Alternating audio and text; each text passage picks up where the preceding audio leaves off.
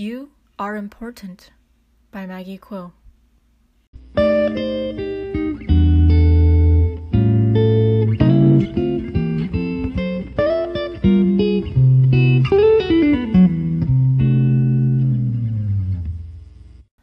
Alex was a strong dwarf, stronger than any ox, bear, or lion. Because Alex was so strong, when his fellow dwarf friends wanted to move places, Alex was in charge of moving their home into the new village. He would pick up their whole cottage, strap it to his back, and start on his journey. His friends would leave at the same time, but get to their new destination early to make sure they let their new neighbors know that they were moving into the area.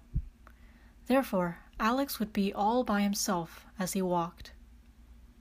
One day, Alex was supposed to help his friend Lucy move to a new village that was a 3 days walk away. Alex woke up bright and early and went over to Lucy's cottage. "Good morning, Lucy."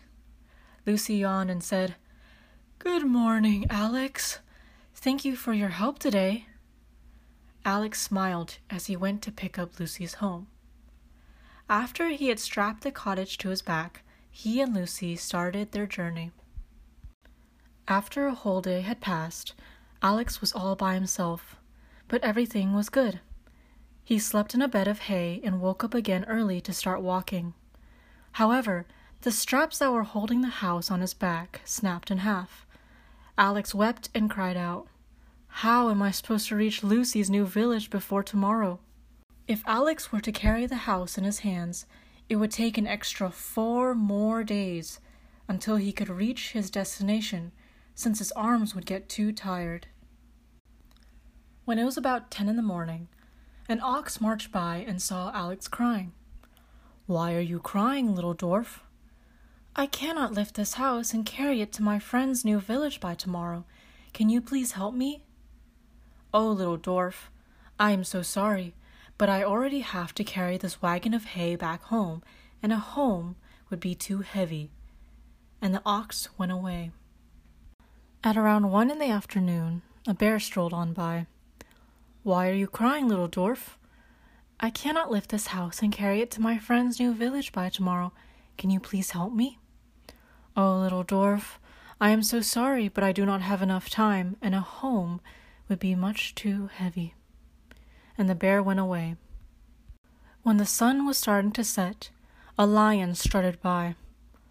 "Why are you crying, little dwarf?" "I cannot lift this house and carry it to my friend's new village by tomorrow. Can you please help me?" "Oh, little dwarf, I am so sorry, but I must get home quickly before my family worries, and a home would be much too heavy." And the lion went away. Alex cried and cried as he thought to himself, "There is no way I can get to Lucy's new village by tomorrow now. I've wasted a whole day. What am I to do?" Then Alex heard a voice. "Alex, do you need help?" Alex stopped crying and looked up in shock. In front of Alex was a wagon led by 2 beautiful horses. "Put the house on the wagon and sit in the front. I shall take you to Lucy's new village." "But the home would be much too heavy.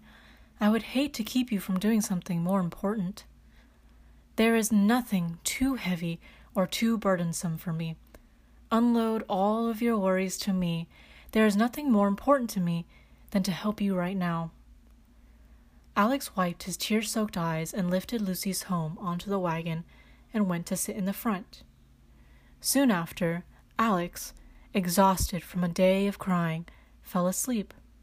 But the wagon kept going throughout the night and into the next day. When Alex woke up from a long slumber, he had reached Lucy's village. He picked up Lucy's home and set it down where it said, "Lucy's new home," on the ground. Alex then went back to the wagon and said, "Thank you for all of your help. How could I ever repay you?" "There is no need. If you ever need me again, just say a little prayer and tell me you need me. I will be right there." And the horses galloped off into the horizon.